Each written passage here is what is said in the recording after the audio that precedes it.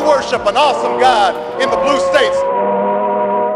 The president's problem is that he was born a Muslim. Not God bless America, God damn America. My Christian faith then has been a sustaining force for me over these last few years. Marriage itself is now being redefined, and at a very incredible velocity. President Obama made it very clear that he wanted to be the abortion president.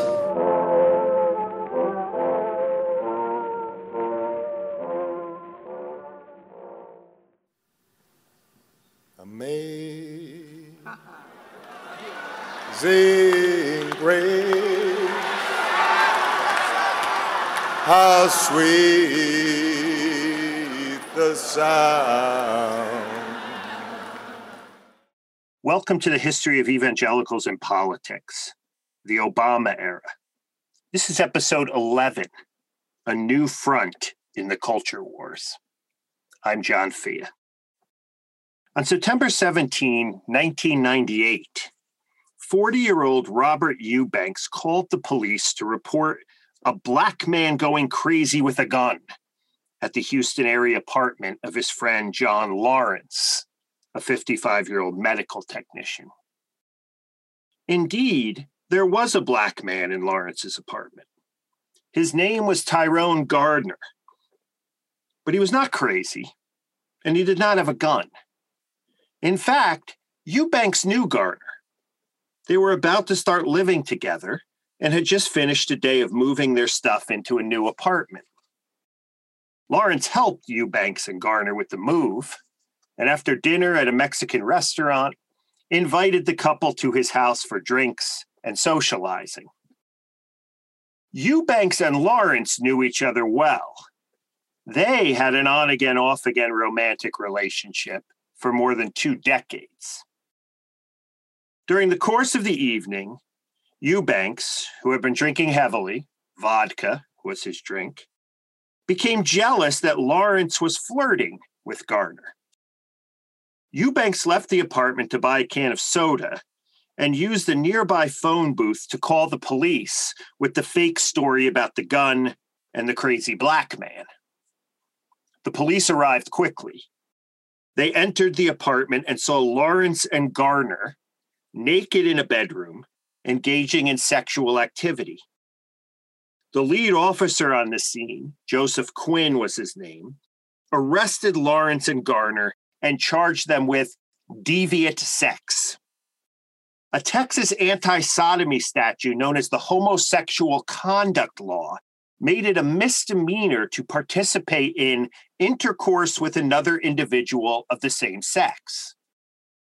The law originally forbade any kind of sex outside of marriage, but in 1973 it was rewritten to focus specifically on gay sex. After a night in jail, Lawrence and Gardner pleaded no contest to homosexual conduct and received a fine. Eubanks spent a month in jail for filing a false police report. But the story did not end there. Lambda Legal, an organization specializing in defending the civil rights of gays and lesbians, helped Lawrence and Gardner appeal their fines. Both the Texas Courts of Appeals and Texas Court of Criminal Appeals responded to Lambda Legal's case by upholding the Texas sodomy law. The case of Lawrence v. Texas eventually then came before the United States Supreme Court. Several Christian right organizations wrote amicus briefs defending the Texas anti-sodomy law. In a brief written for the Family Research Council and Focus on the Family, Notre Dame University law professor Gerard Bradley and Princeton University political philosopher and legal scholar Robert George argued that sexual intimacies of married couples are constitutionally protected, but non- and extramarital sexual acts are not. And since marriage is a relationship between a man and a woman, anything other than sexual relations between a man and a woman should not be protected. The brief argued that states were perfectly within their rights to punish evils, such as sex outside of marriage, and could choose to protect marital intimacy by prohibiting same-sex deviant acts. For Bradley and George, this was more than simply a case about what one could or could not do in their bedrooms. The proper relationship between sex and the institution of marriage was at stake. Liberty Counsel, a Christian right legal defense organization run by former evangelical pastor and future dean of the Liberty University Law School, Matt Staver, also submitted an amicus brief in defense of the Texas anti-sodomy law. It also argued that states have the right to regulate human sexual relations, especially when such sexual relations, such as homosexuality, was, quote, deemed harmful to society. Homosexuality is not a victimless crime, Staver and his team argued, because those who engage in such conduct usually have multiple sex partners and thus place the general public at an increased risk of disease. Like Bradley and George, the Liberty Counsel brief argued that the Lawrence plaintiffs assumed an inaccurate understanding of gender roles, and this view of the nature of men and women would lead, in a future case perhaps, to a redefinition of marriage. Other briefs written in defense of the Texas anti-sodomy law linked homosexual activity to prostitution, adultery, necrophilia, bestiality, child pornography, incest, and pedophilia. A brief from the United Families International, a Mormon nonprofit agency based in Gilbert, Arizona, even referenced the fictional television town of Mayberry. If the Supreme Court decided in favor of Lawrence, it read, Aunt B would have a constitutional right to sexual intimacy with Andy. Despite the best efforts of the Christian right and the state of Texas, the Supreme Court, in a 6-3 decision, struck down the sodomy law, and by extension, sodomy laws in 13 other states, on June 26, 2003.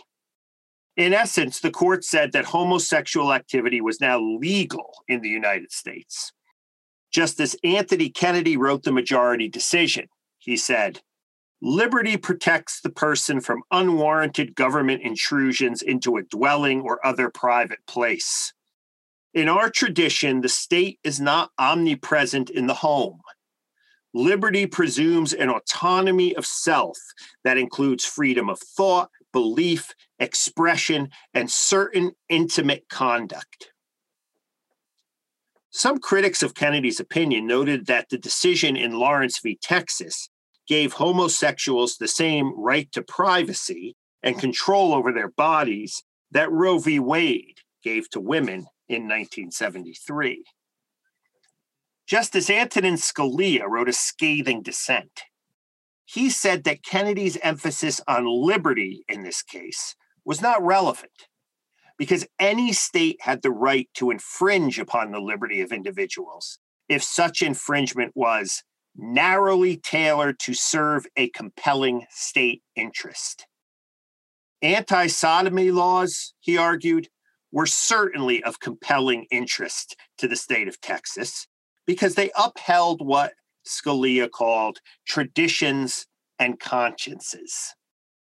He noted that punishing sodomy had a long history in the United States and added that as late as 1986, the Supreme Court upheld an anti-sodomy law on the books in Georgia.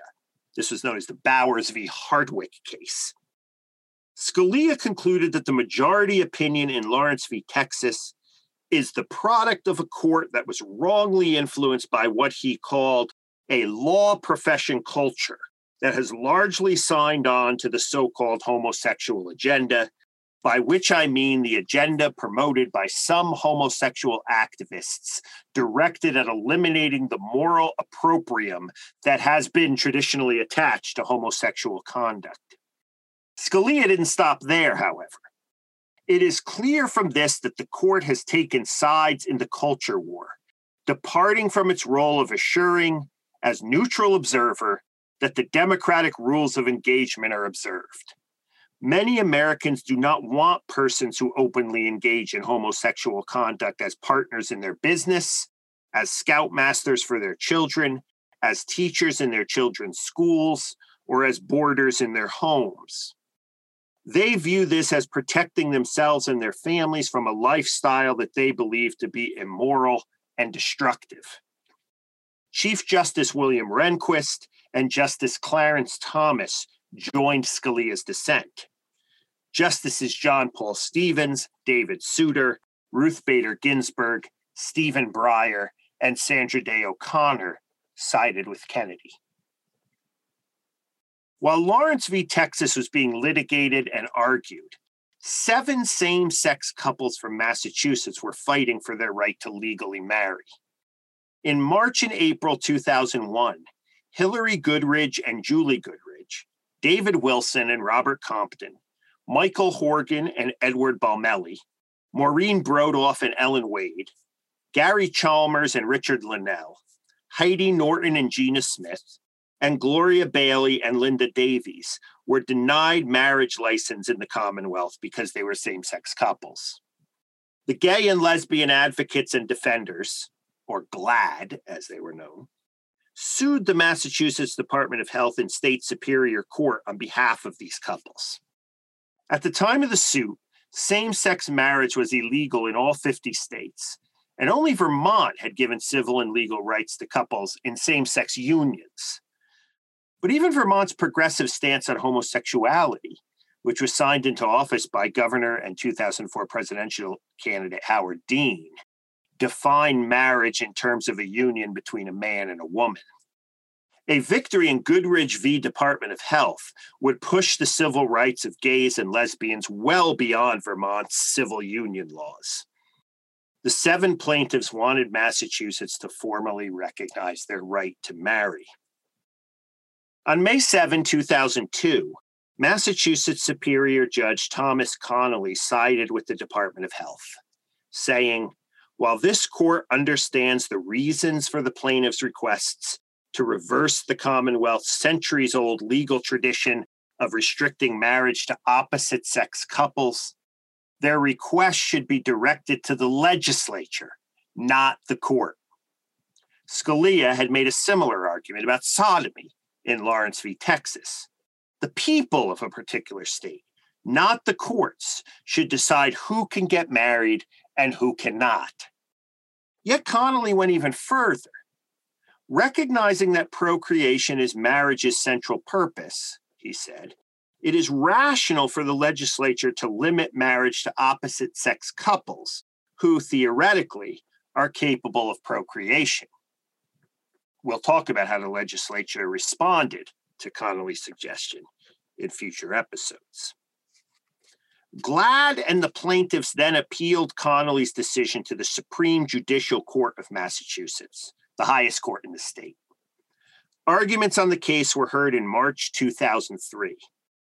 Amicus briefs on behalf of the Massachusetts Department of Public Health were prepared by the Massachusetts Family Institute, which was an evangelical organization connected to focus on the family and the Family Research Council, the Southern Baptist Ethics and Religious Commission, and the Catholic League of Massachusetts. When the Supreme Judicial Court announced in July that it would be postponing its decision on the case, most people of the Commonwealth and a watching nation knew, 1, that this would not be an easy decision, and 2, the court was aware of the magnitude of its decision and the impact it would have on the larger question of gay marriage in the United States.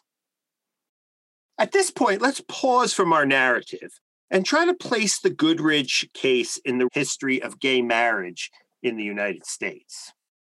In 1973, Maryland was the first state to pass a statute restricting marriage to opposite-sex couples. The Baltimore Sun, by the way, devoted 48 words to this story, and the story was tucked away on page D7 of its January 25, 1973 edition.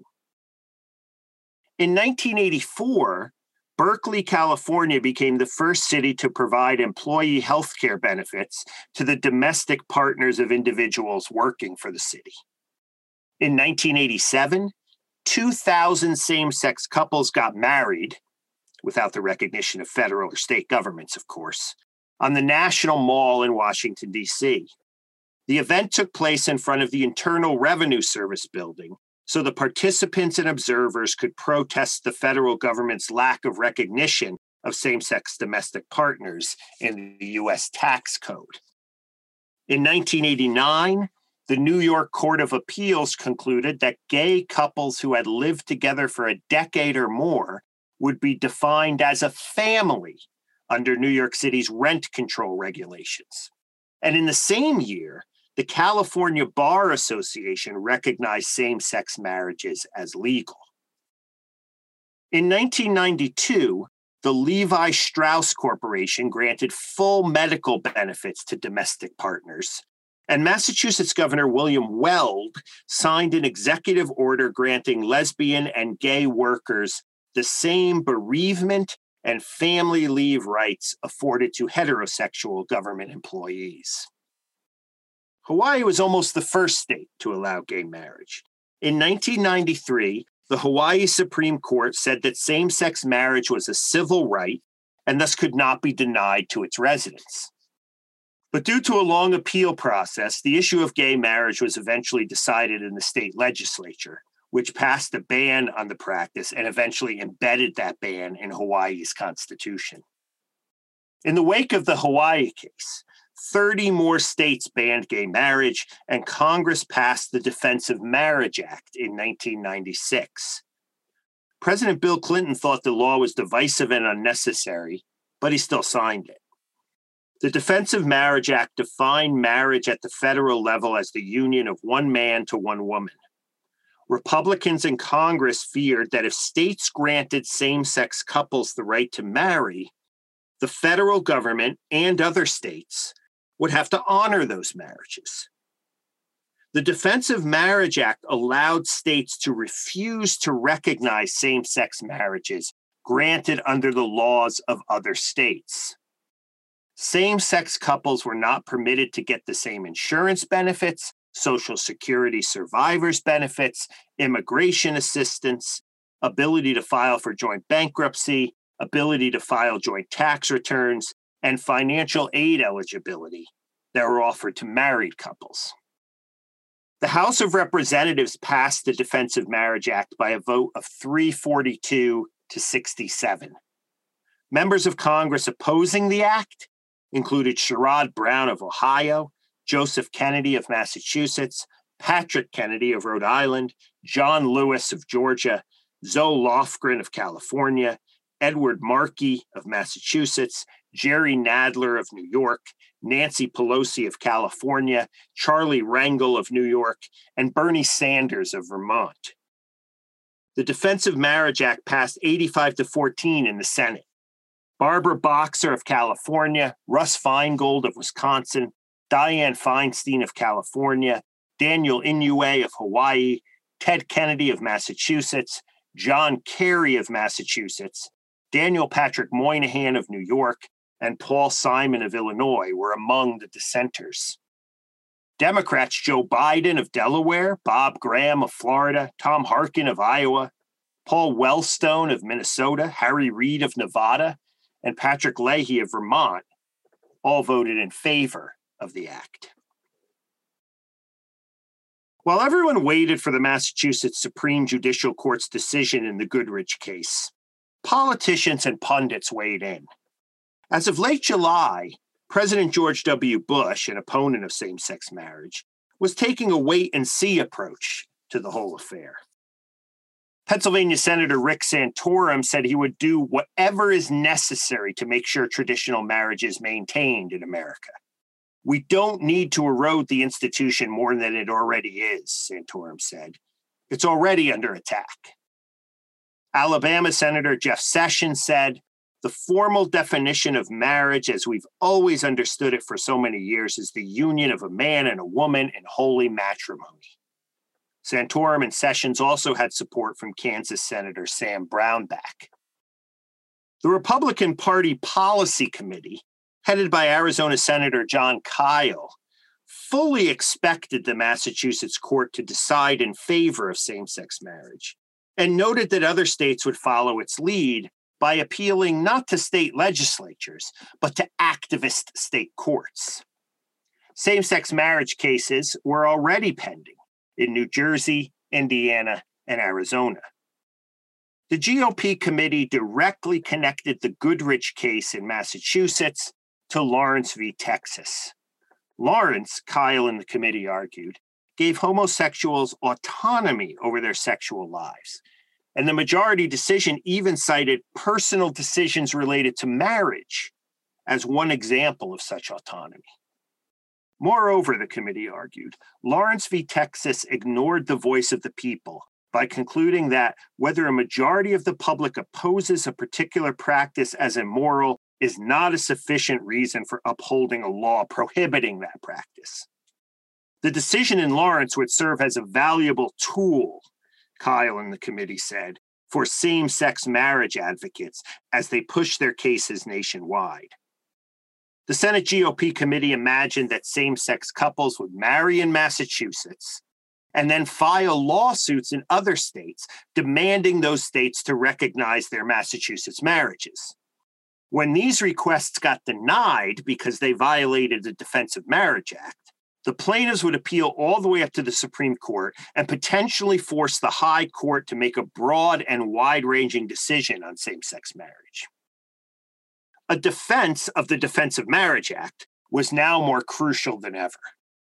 Texas Senator John Cornyn chaired a meeting of the Senate Committee on the Constitution, Civil Rights, and Property Rights on September 4th, 2003, that focused on the question, what is needed to defend the Bipartisan Defense of Marriage Act of 1996? In a letter to his colleagues following the meeting, Cornyn tried to balance a belief in the human dignity of all Americans with a belief that traditional marriage is worthy of protection. He claimed that children are raised best when they are raised by their mother and father, and he argued that traditional marriage was a pillar of civilization.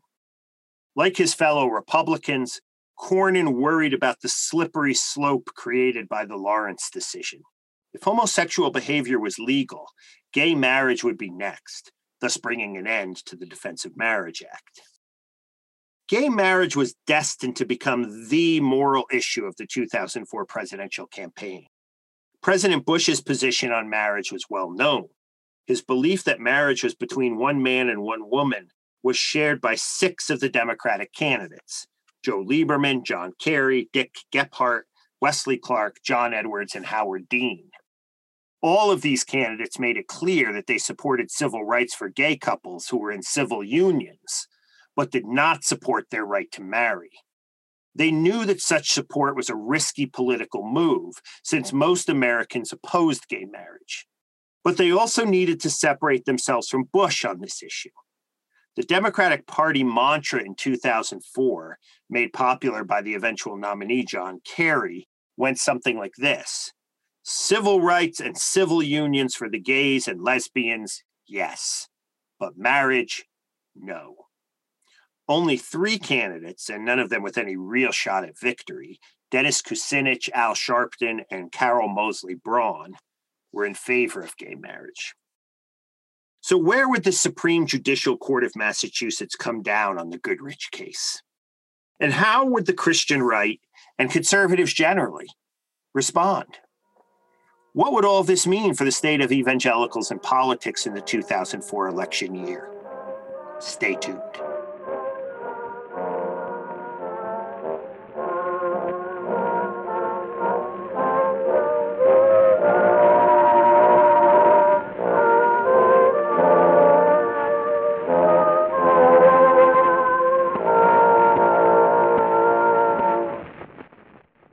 The History of Evangelicals and Politics is produced by Casey Lehman.